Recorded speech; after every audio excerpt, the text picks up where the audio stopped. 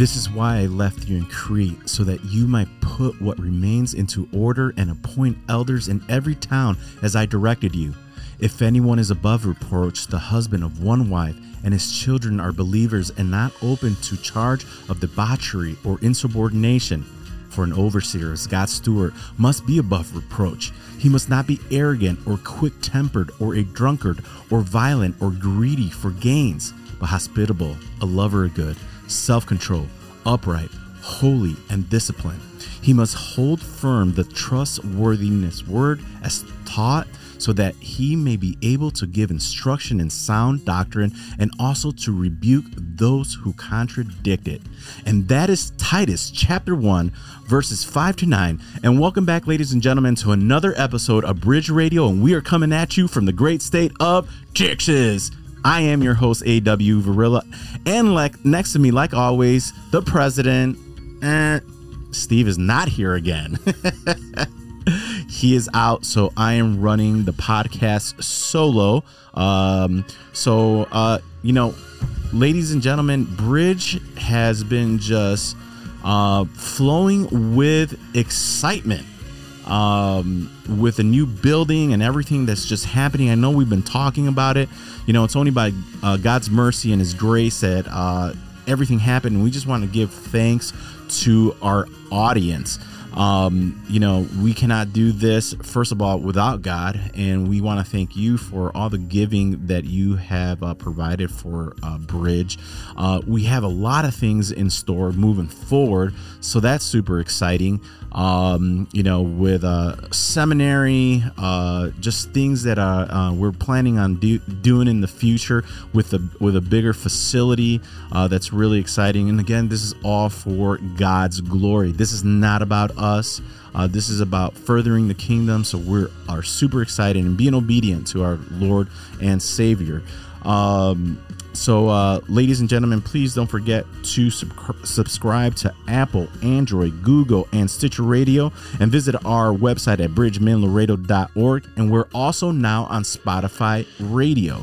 So we are super excited about that. I know I've been saying it for like 6 months, but it's pretty big deal because we just have a new area platform for people can hear truth. And again, I want to thank our worldwide audience. We've been having a lot of listenerships in Canada, of all places. So super excited. And to all our friends in Australia, Europe, Africa, South America, thank you for listening. As we start getting into a rhythm here, we should be releasing more podcasts as we start reopening up here after COVID.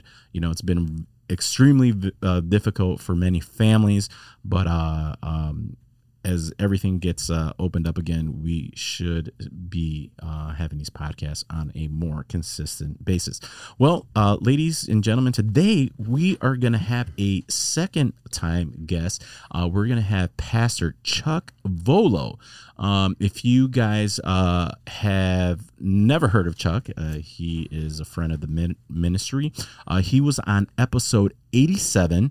The topic was the balance of a Christian life and ministry. If you guys have not listened to the podcast, please go back and listen to that podcast. It was actually a father-son duel on that podcast. So for some of you who know Jeremy, he was also on that podcast. So we're going to go ahead and introduce Pastor Chuck Volo. He's in studio today. So Pastor Chuck, welcome to Bridge Radio for the second time. Hey, it's great to be back. Great to see you again and great to be back. So Chuck,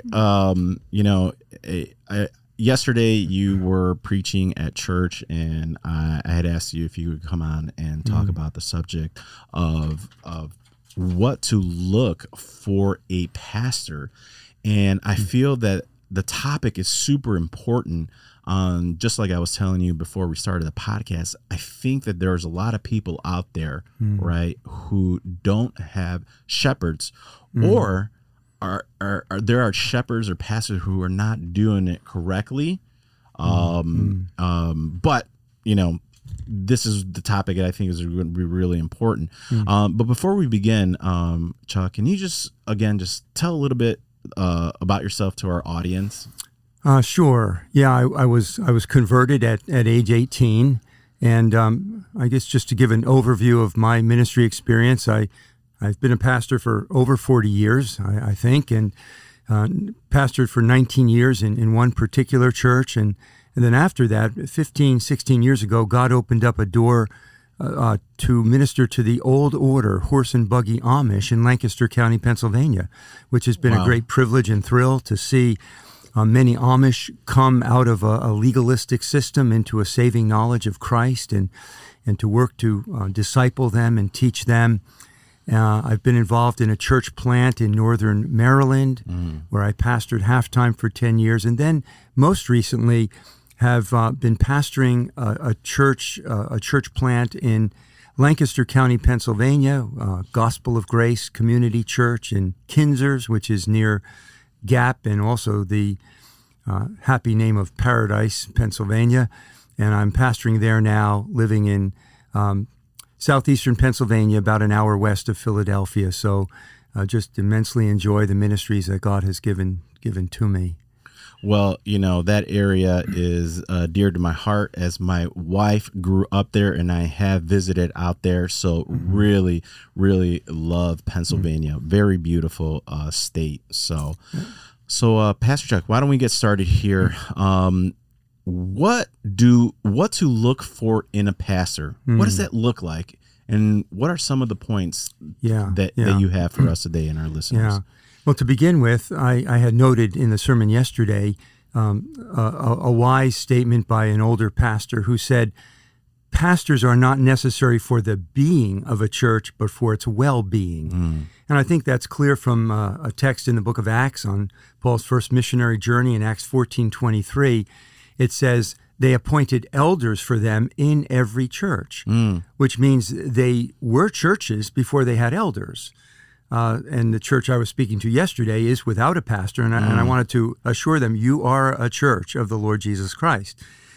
Pastors are not needed for the being of the church, but they are necessary for the well-being of a church.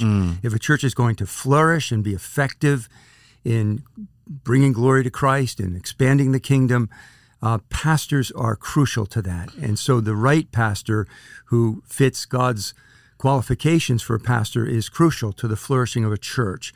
And what I'm focusing on here, not so much the qualifications that were read at the outset, but rather I had done a fresh study on what are the duties, what are the responsibilities of a shepherd or elder or overseer. And by the way, all of those terms are synonymous in the Scripture.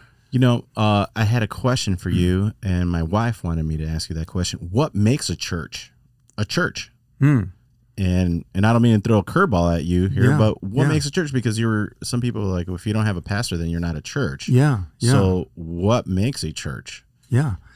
Well, in our understanding, a church is made up of born-again people, regenerate people. So to begin with, you need a group of people who have been born again, who know God savingly through Jesus Christ. And then you have people who agree to meet together at regular times to carry out the essential functions of a church, which are to worship God, to be taught the Word of God, to fellowship with one another, to bring the gospel to others, both near and far, and to serve both themselves and do good to all men, and especially to those of the household of faith. So you have a group of born-again believers. They agree to meet regularly together to carry out the functions that the Lord Jesus appointed for a church. I think we can add to that they have a common treasury to carry on the functions of the church. And I think if you have a covenanted or committed community of believers meeting together to carry out what Jesus wants the church to be and to do, you have a church. All right. Well, thank you. Because, some people out there might be like, well, what do you mean? And I love that you were pointing out in Acts that they were a church first before they had elders. And scripturally, we see that. Yeah. So So why don't we go ahead and get started with your first point on what to look for in a pastor? Yeah. The first thing is pastors are to be examples to the flock of God. And I would cite 1 Peter 5, where Peter says, not nor yet as lording it over those allotted to your charge, but proving to be examples to the flock. It's interesting that he sets over against one another, lording it over and being an example. And you might ask, well, what do those have to do with each other? And I think it comes down to the question of authority. What is the source of a pastor's authority? And sadly, in some cases, pastors vest their authority in their rank, their position, their title, claiming to be the Lord's anointed, and under that guise, they may bully God's people and lord it over them or domineer them. That's something that both Paul and Peter forbid. Over against that is be an example. A pastor's real authority comes from an exemplary, godly life. That's where his authority originates. That's where he exercises a true godly power from a godly life, a godly example. And that word tupos in the Greek means a pattern, something that is stamped, a pattern that is to be followed. And that's why, as those qualifications, as in Titus 1, 5-9, 1 Timothy 3, 1-7 are given, it says in 1 Timothy 3, an overseer must be, and then the list of qualifications. And the reason a pastor must be those things is because all of the people of God ought to be those things. So it really begins with the man's example. He's got to be a godly man, which means before you choose a pastor, you really have to get to know him in his personal life, his family life, his relationships outside the church. You just don't want to be impressed by a man who has a flashy personality or is a charismatic personality or a gifted preacher. That may be good, but you want to look beneath the surface, behind the scenes. Who is the man in his personal life, in his family life? Is he going to be an example to the flock? You know, you just mentioned that before somebody is looking for a pastor, you should talk to his wife and his kid. I really found that interesting because somebody had mentioned you want to know who a pastor is, you know, because we're all sinners, yes. But go talk to his wife and his kids, and they'll tell you who he is, you know. And I found that very interesting. But you're right. I mean, and I think you're going to get to this point later on, as they are shepherds, and they're going to be in your lives, you know, as the shepherd. He'll be in our lives, you know, and that's why it's important to make sure that we know who they are before we bring them in. Personality, great preaching, all this other stuff, yes, that's important, but you are stating the most important, one of the most important things is to make sure he says who he really says he is. Is that correct? Yeah, absolutely. The ideal situation would be to have elders arise from within the congregation. But unfortunately, that doesn't always happen. We are often in a position where we need to call men from outside. And that's where it calls for more careful scrutiny. Obviously, if you know from whence he comes, you have a connection with the church that's sending him, you know something of his background, that's an advantage.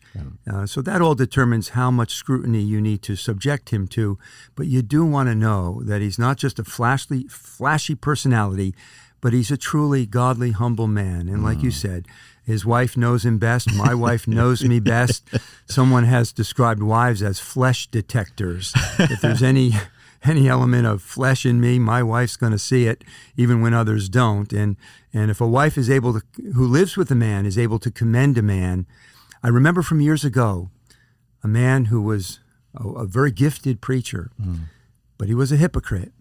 And his wife sadly said, when he preaches, I found a nice tree outside the window that I would like to, I would focus on. She couldn't look at him when he preached because she knew who he was and could not listen to his eloquent, pious language from the pulpit. Wow. Now, that was very sad. Frankly, she should have exposed him in love before that, but that stands out to me as a glaring example of what should not be.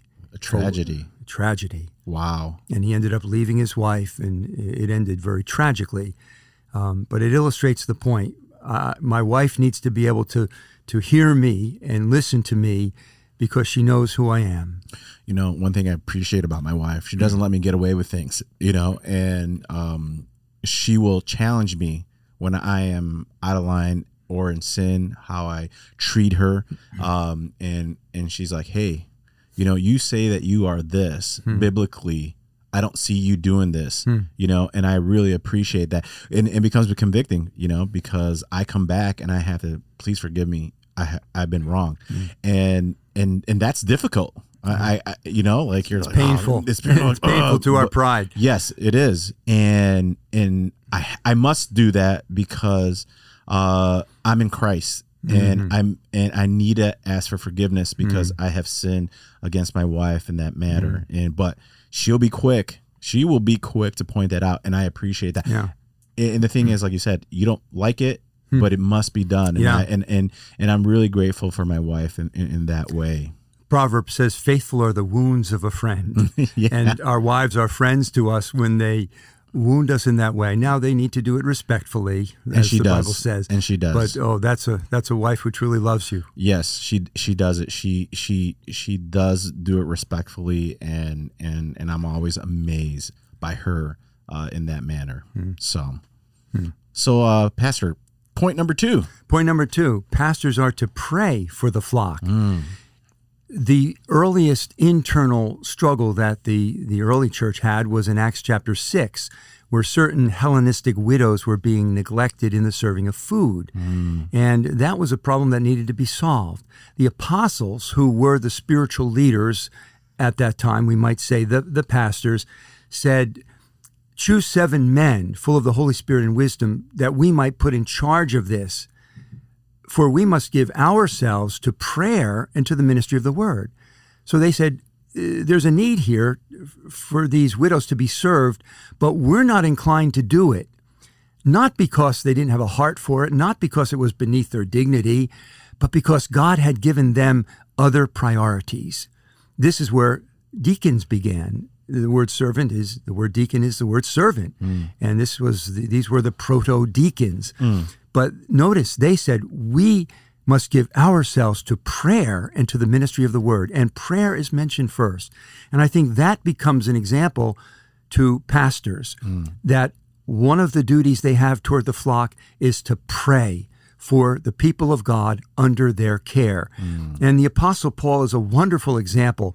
In virtually all his letters to the churches, he tells them how he is praying for them. Yeah. And in almost every one, to the Corinthian church, I thank my God always concerning you. To the Philippians, I thank my God in all my remembrance of you. To the Colossians, we give thanks to God, praying always for you. To the Thessalonians, we give thanks to God always, making mention of you in our prayers. And I was struck some years ago by the fact that Paul, before he prays, he thanks God for them. Yeah. And it's been my pattern to try, as I pray for the people in my flock, to first give thanks for something about them before I even pray for them. I think that helps a pastor to have goodwill and good thoughts toward the people he is caring for. But we are to pray for them. And when you think about it, that is one of the best things we can do for anyone, because there are things that only God can do in their lives. I can speak to their ears, but God is the one who must assure them of his love for them in Christ. God is the one who must empower them to resist temptation. And God is the one who must grant repentance to them when they sin. And so I'm calling upon the only one who can really do any effective work in the hearts of his people.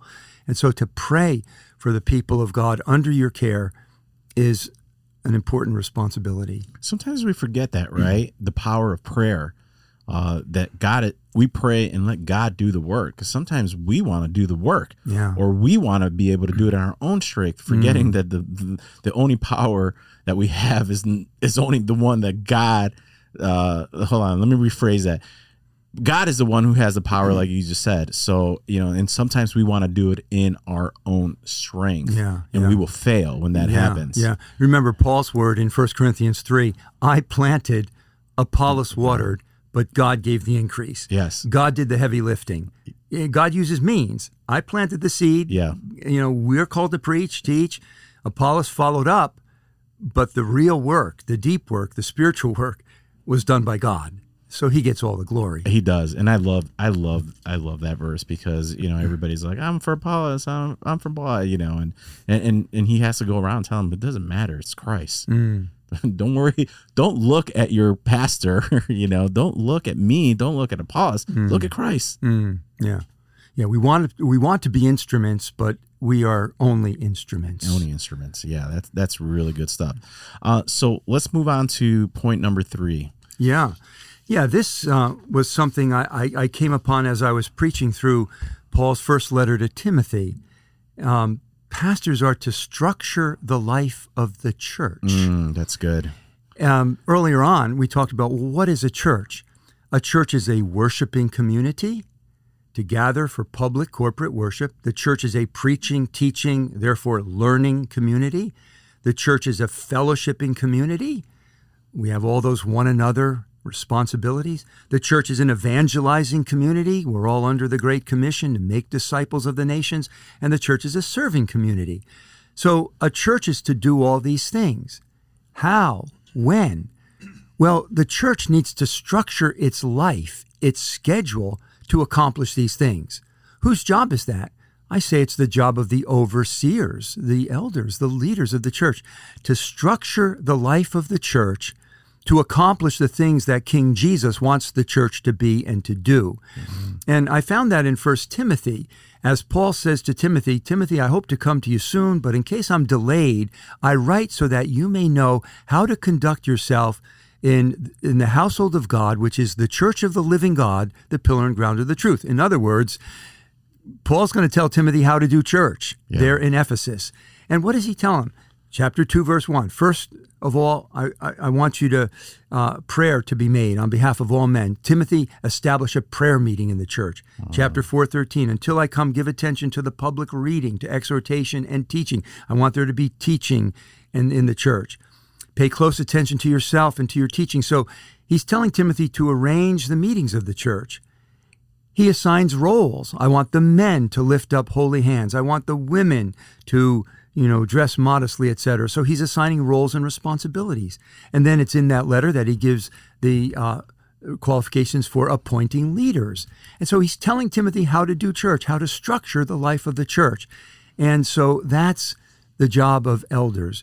Jesus is the head of the church. We take our marching orders from him. He tells us what he wants the church to be and do. Then it's my job as a pastor to carry that out, to make the schedule. And of course, pastors want to do that with sensitivity to the people. How often do we meet? What times do we meet? But we need to incorporate into the life of the church, make sure that we're doing worship, Godward worship. Make sure that the word is being preached and taught. Make sure that there's prayer being made. Make sure that we're facilitating evangelism and outreach and service. So structuring the life of the church is another responsibility of the elders. That's so. When I'm hearing that, I was like, wow, like there. When you just read your Bible, it's all there, you know. And we do read our Bibles, right? And sometimes we just oversee some of these details, and I was just like, I know it's there. I just never just saw through how well a Bible is clear on structuring a church, you know. But bringing that up is just it was just very, very good for me. And we might say there's a lot of flexibility there. Yes. You know, some churches have a prayer meeting on Wednesday night, some on Sunday evening. Yeah. We Sunday afternoon after our fellowship lunch, and there's a lot of flexibility. Yes. You know, Acts 2:42, after 3,000 were converted on the day of Pentecost, they continued steadfastly in the apostles' teaching, fellowship, breaking of bread, and the prayers.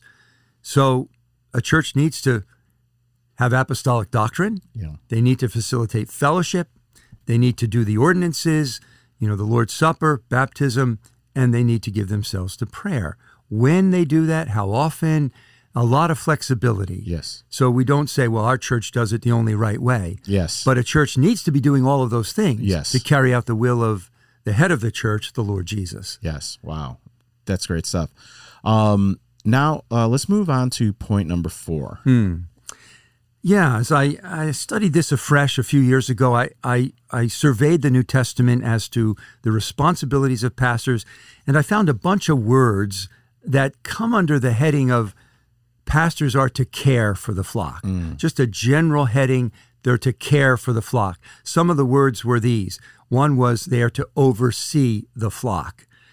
Shepherd the flock of God among you, exercising oversight, 1 Peter 5:2. Acts 20:28. All the flock of God among which the Holy Spirit has made you overseers.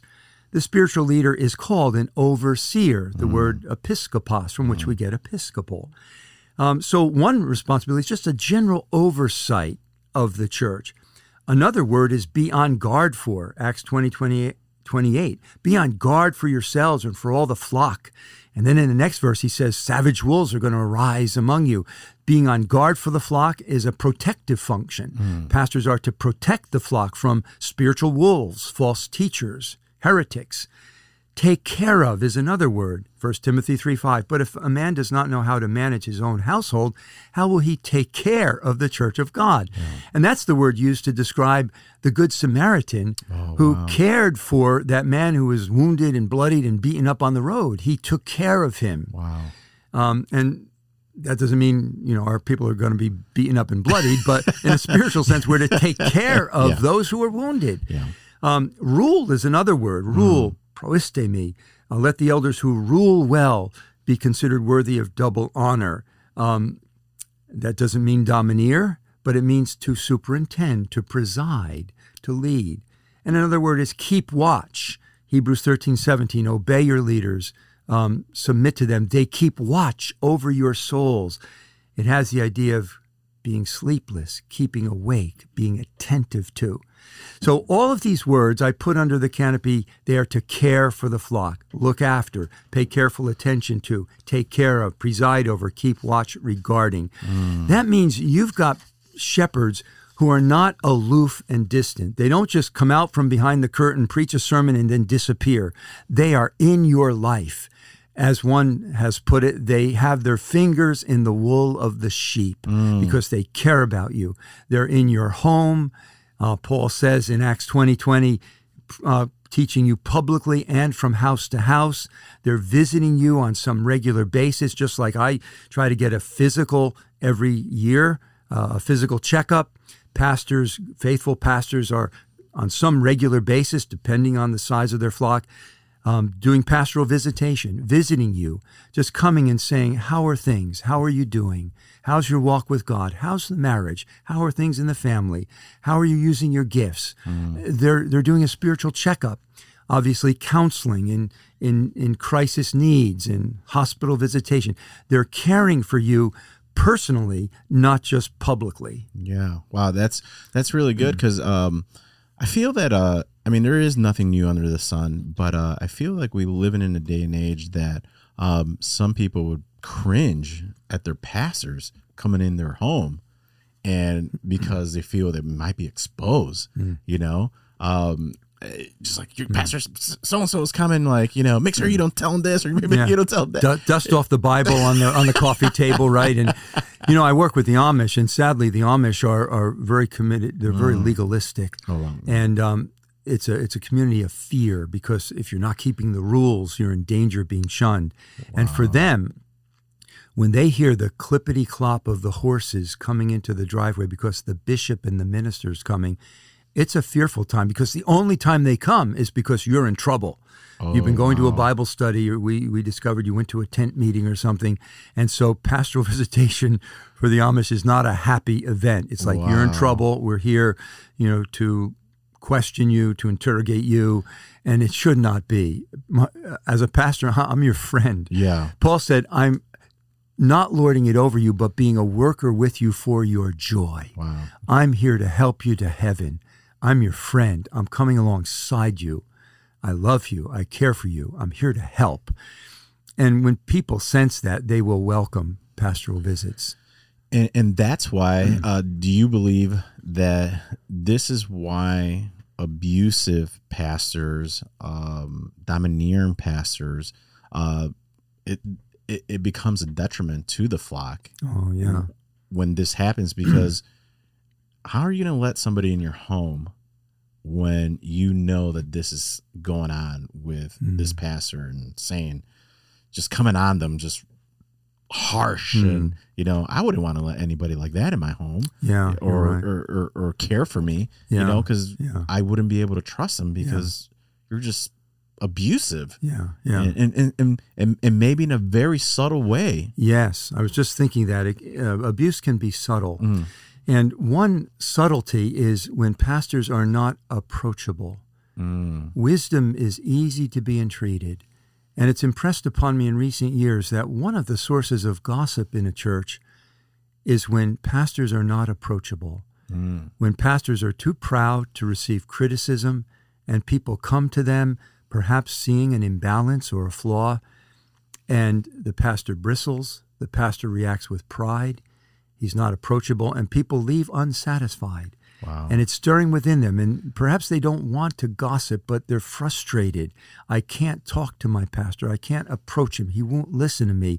And then sadly, because of the sin in our hearts, it leaks out in the form of gossip. Wow. And I really believe that I, as a pastor, am responsible for stifling a lot of gossip in the church. If people know I'm approachable, you can come to me. If you see a flaw in me, if you see an imbalance in my ministry, bring it to me. I want to be easy to be entreated. I want to be humble. I want to receive you. I want to listen to you.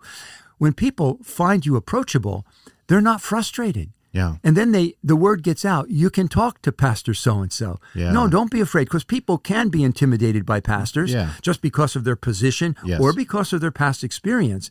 Yeah. And word gets out. No, you can talk to this pastor. He'll hear you. He won't bite your head off. Yeah. He won't bristle with pride. He won't put you down. Yeah. And then word gets out. And I believe it creates a climate of peace and contentment, and it stifles the gossip and the strife that often arises. I think a lot of the blame lies at the doorstep of pastors who are unapproachable. That's a form of abuse because you're not willing to hear people.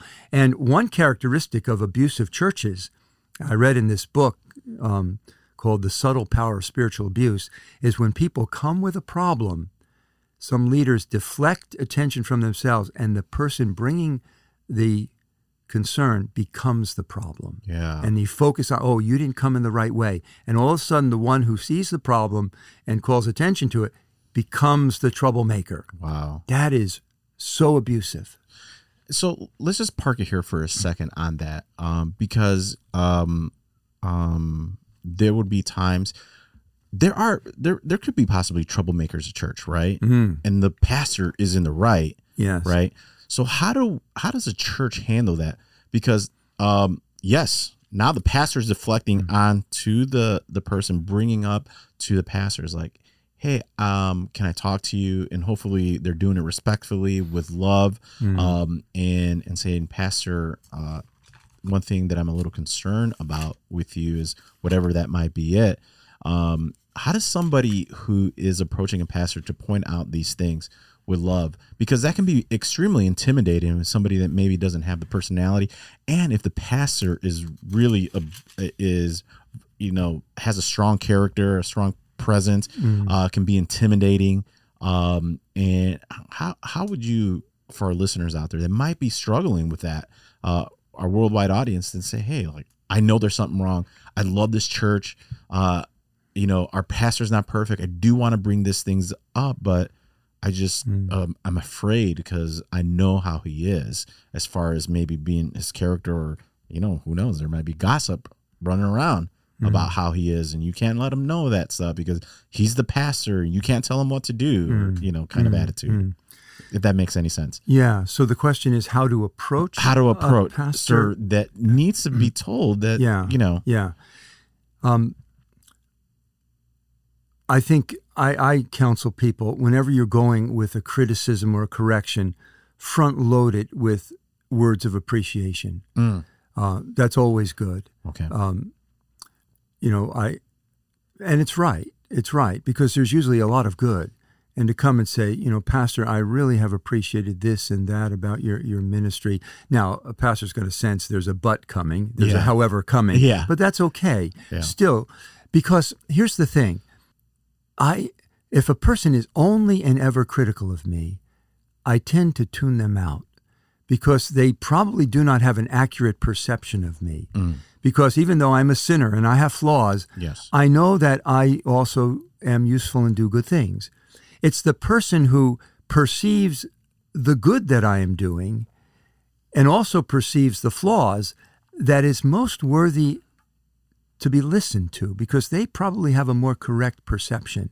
And if someone's only negative, I tend to tune them out, and perhaps rightly.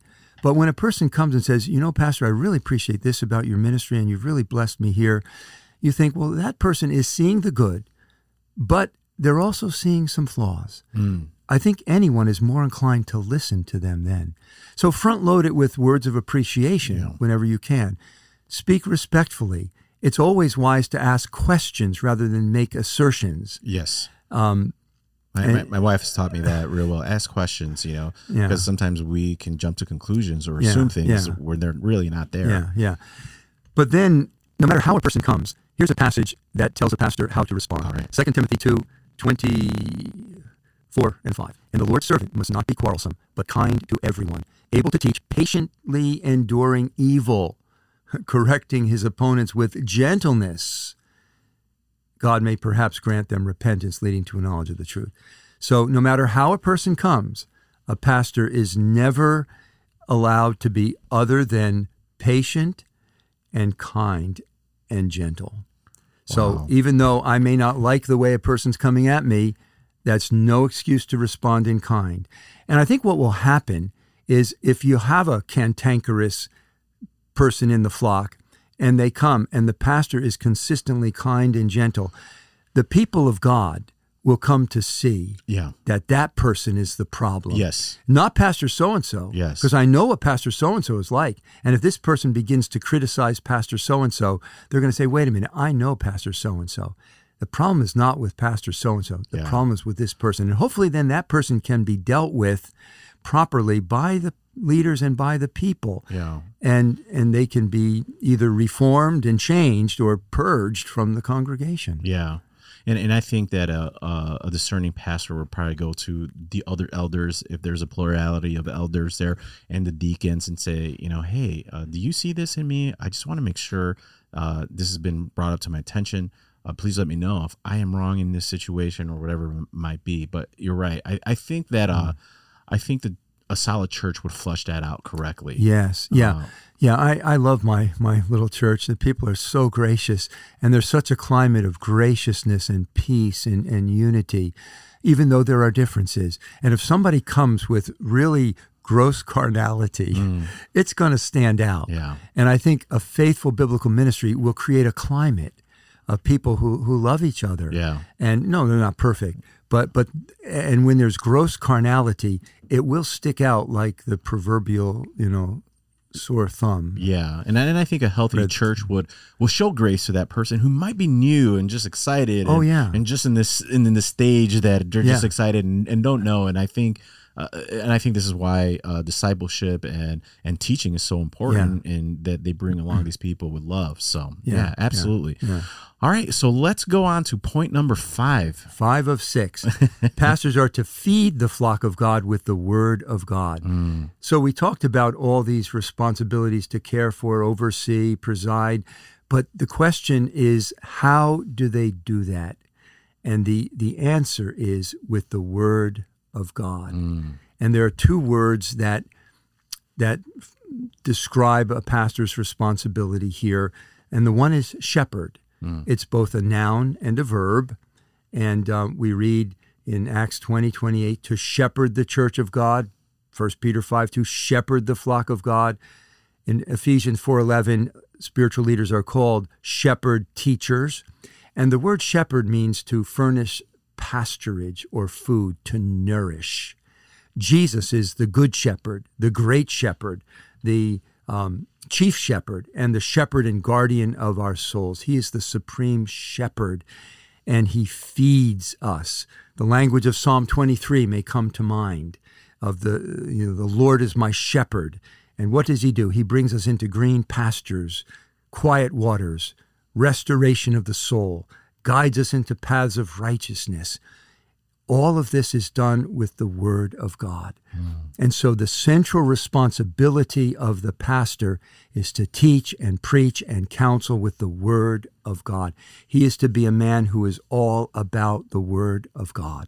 2 Timothy 3:16 and 17, all Scripture is God-breathed, profitable for teaching, reproof, correction, training in righteousness. And here's the next statement, that the man of God, and that's a technical word for the spiritual leader, not just the godly man, but the man of God. Elijah and Elisha were called the man of God. So you have this man in leadership, that the man of God might be thoroughly furnished for every good work. That's the one tool of his trade. Men have different jobs. They have different tools that they use. Your wife is a dentist, and she has tools that she uses. The pastor has one tool, and that's the Word of God. He's to preach it and teach it and counsel it. I noted yesterday that it was said of John Bunyan that you can prick him anywhere and his blood would flow bibline. Bibline. Like and so, and as I mentioned earlier, Paul says in Acts 20:28, teaching publicly and from house to house. Some have called that 2020 vision. You know, but the Word of God, the pastor needs to be a man of the Word supremely. That's how he cares for, that's how he protects, that's how he oversees the flock with the Word of God. Can you just talk a little bit the importance of expository preaching? I don't need to get into like why doing it, but you mentioned it a little bit. The importance of why is it is important to do expository preaching. Not that topical sermons are bad or anything like that, and they have their place for them, you said. But can you just expound on that a little bit? Yeah.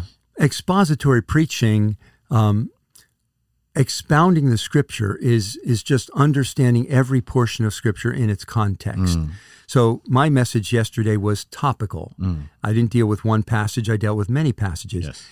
It was true exposition if I was dealing with each passage properly in its context. But I think what you're referring to is systematic expository preaching, where a pastor preaches systematically through a book of the Bible or a literary unit, like the Sermon on the Mount. What are the advantages to that? Well, Paul talks about declaring to them the whole counsel of God. And the danger of not doing that is a pastor can easily preach the things that he's comfortable with, his hobby horses. And he can, hammer on the same themes again and again because I like preaching on this. I know this topic, but he avoids all kinds of other topics. When you're preaching systematically through a book of the Bible, you have to preach what's next, whether you like it or not, whether you're familiar with it or not. And that gives the people of God a balanced diet. You're also understanding the verse in the context of the book, and it just has a lot of advantages to give people a systematic knowledge of the whole counsel of God. It's the best way to preach. Like you said, there are exceptions. Sometimes a series on a particular topic is needed, and you can part from that. But the general diet should be systematic exposition of books of the Bible. So you understand each book, how it fits in with the whole of the Bible. You understand each verse as it fits in with the context of the chapter and the book. It just is the best way to give people a balanced diet of the whole counsel of God. Yeah, that's really good. That's really good. As just talking to you yesterday after church, I was letting you know that I came into Reformed theology. I was sitting at a church in Chicago, which is a great church. The pastor there is my friend, and I saw the difference in expository preaching versus topical. Right. I know that my friend who's there now is doing expository preaching, but before it wasn't like that. It was more topical. And I saw how the shepherd flocked the sheep when he was doing that type of preaching. And I was like, wow, this is different. This is not just for Wednesday night Bible study. This is Sunday. And expounding on it in its context, and it's just been a blessing, and I just feel that, and it's how it was done through time in the Bible, right? We see Jesus, and please correct me, when when he's sitting in the temple and he is preaching out of Isaiah, and he said all these things has been fulfilled today. He was preaching, I believe, as I read expositorily out of the Old Testament. Yeah. So yeah, absolutely. Yeah. Well, let's move on to let me round this one out. You want to round it? All right. When it comes to the word. Okay. Because there's a beautiful passage in John 21, 15 to 17 that highlights the fact that pastors are to feed the flock with the word of God. Peter had tragically betrayed Jesus 3 times over a charcoal fire, and the Lord graciously restored Peter over a charcoal fire where he had prepared a breakfast of fish. Wow. And his words, his threefold restoration to Peter, which corresponded with his threefold denial of Jesus. Yes. Tend my lambs, shepherd my sheep, tend my sheep.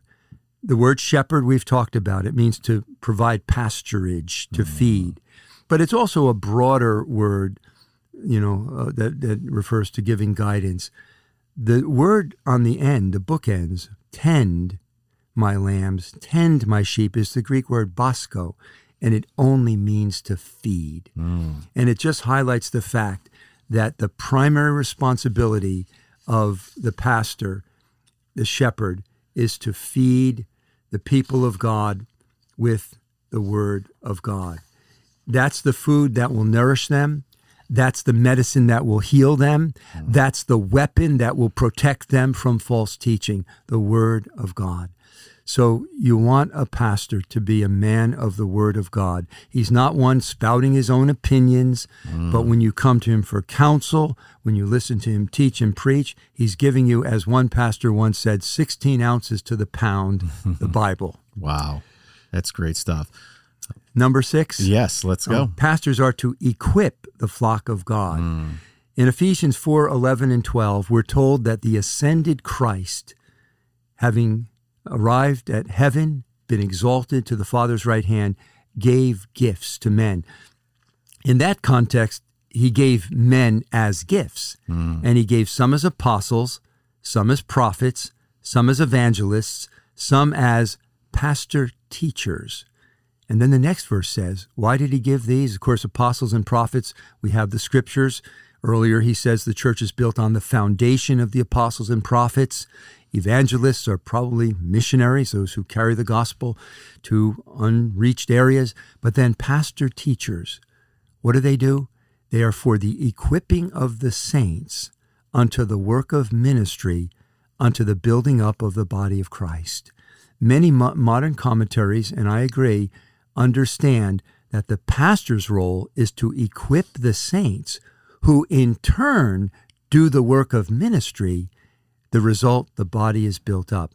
And I made the point yesterday that even though I as a pastor am uniquely a minister, I'm a minister of the gospel, I'm a minister of the word of God as Paul was, every Christian is a minister and has a ministry according to their gifts. And this is exciting, and I think it's really needed. I am a trainer, I am a coach. All the people of God have gifts, and my job is to equip them to do the ministry that God has called them to do. And so that means that the pastor's not the one doing all the ministry. The church is not top-heavy. He has a unique role to preach and teach and feed the flock and to equip the flock.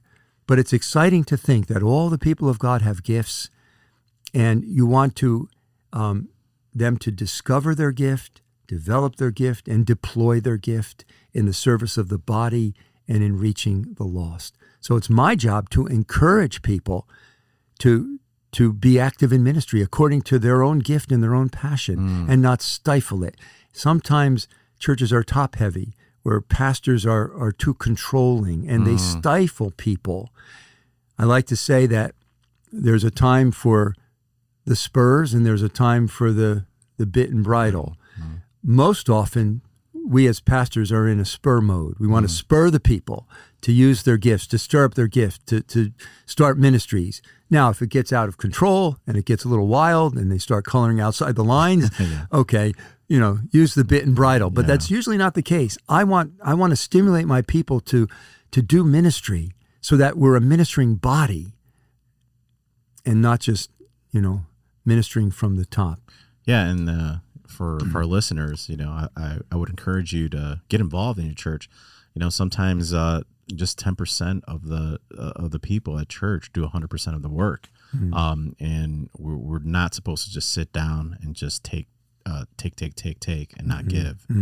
There's very much a danger with that. Yeah. 1 Peter 4:10 and 11 says, "As each has received a gift, employ it for one another as good stewards of the manifold," or literally multicolored grace of God. And then it gives the two broad categories. He who speaks, let him utter the oracles of God. He who renders service by the power that God supplies. The two broad categories of spiritual gift are speaking gifts and serving gifts. And then that's broken down in more detail in Romans 12 and 1 Corinthians 12. But every church is a charismatic community in the sense that charis means gift. Every church is gifted. Every believer is gifted. And it's a pastor's job to try to stir up those gifts so that people are not drones, but they're actively involved according to their gift and passion. Yeah. And it's all it's all for the work of our Lord and Savior Jesus Christ, our King, our God, and our Savior. Yes. That's the work that we do it's for him, not for us to, show off our gifts, nothing like that. It's to just serve a holy God, and it's all for his glory and not our glory, not to put ourselves out there and look at what I'm doing. Sometimes we can get lost in that. Yeah. Well, is there anything else you would like to add to that last point, Pastor Chuck? Well, I'm sorry, it's something I haven't focused on longer term. I think earlier on in my ministry, I wasn't as focused on that. In later years, I think I've become more focused on this equipping function, and it's exciting to help people to discover their spiritual gift. Everybody's gifted, and to encourage them to develop that gift and to use that gift. It's just a role that is my responsibility as a pastor. Wow, amen. Well, Pastor Chuck, Romans 10:14 says, how would they call on him who they not believe, and how would they believe in whom they have not heard, and how would they hear without a preacher? Can you share the gospel to our worldwide audience this morning? Yeah. The gospel begins with the question, who is God? And God in the Bible is an infinitely holy God whose standard is one of absolute perfection, and whose standard we can never meet. It's a bar we can never jump over. If someone were to give me a multi-million-dollar home as a gift, and I were to rummage into my wallet and say, oh, I can't take this as a gift. Here's $5. Oh, I think I have a 10. I have a few ones here. It would be an absolute insult to them because it doesn't come close to paying for the multi-million-dollar home that he's giving me. That's what it's like when we think that we can earn salvation. We can meet the standard of God by our own good works and performance. We can't. The Bible says all have sinned and fall short of the glory of God. We cannot save ourselves. We can never be good enough to meet God's standard. Does that mean nobody can ever reach heaven? No, because God in his grace made a way to bridge the gap between sinful man and holy God, and that is by sending Jesus Christ, who is God, became man, lived the perfect life that we could not live to meet the standard of God's law, and then offered himself up as a sacrifice to die in the place of sinners, so that when I recognize that I am a sinner, I fall short of the glory of God, I've offended God, I've rebelled against God, I've turned to my own way, as the Bible says, and I see that Jesus Christ has died for sinners, and I put my trust in him alone. God takes all of my sin, past, present, and future, puts it on Jesus. He gets punished for my sin, and in exchange, God gives me his perfect record of righteousness credited to me. God made him who knew no sin to become sin for us, that in him, by faith in him, we might become the righteousness of God. The way of forgiveness, the way of salvation, turn from your sin and your rebellion, put your faith in Jesus, and God will forgive your sins, credit you with his righteousness, that righteousness which will get you into heaven. It will give you a relationship to God now, and it will get you into heaven when you die. That's the good news of the gospel. Not only does God forgive us, though, he sends his Spirit to live within us. He changes us. He reorients our life so we come to love what we once hated and hate what we once loved. The Bible describes a Christian as a new creation. Wow. Amen. Pastor Chuck Volo, thank you very much for taking the time to come in studio today as you're visiting in town to do this podcast. My pleasure. I know that people will be thoroughly blessed from this podcast. I was blessed yesterday from your sermon. Pastor Chuck, if somebody wanted to get a hold of you and if they had any more questions or needed some advice, where can they find you if you want to be found? I always say that to our authors and listeners. Yeah. I'm glad to be found. Not that I'm lost, but I'm glad to be found by anyone. I would love to communicate with any of you. If you Google my name, you'll find a host of things. Chuck Volo, that's V as in Victor, U-O-L-O, looks like Vuolo. But my email is chuckvolo@gmail.com. I would be happy to hear from any of you. Well, there you go, guys. Please, if you have any more questions or any other questions, please reach out to Chuck Volo, and he would be more than happy to reply. Again, if he gets a whole bunch of emails, give him some time to reply. So thank you for coming on again. My pleasure. And hope to have you back on in the future, maybe on some other topics. We'll look forward to that. All right. Well, ladies and gentlemen, that concludes this week's episode with Pastor Chuck Volo on what to look for in a pastor.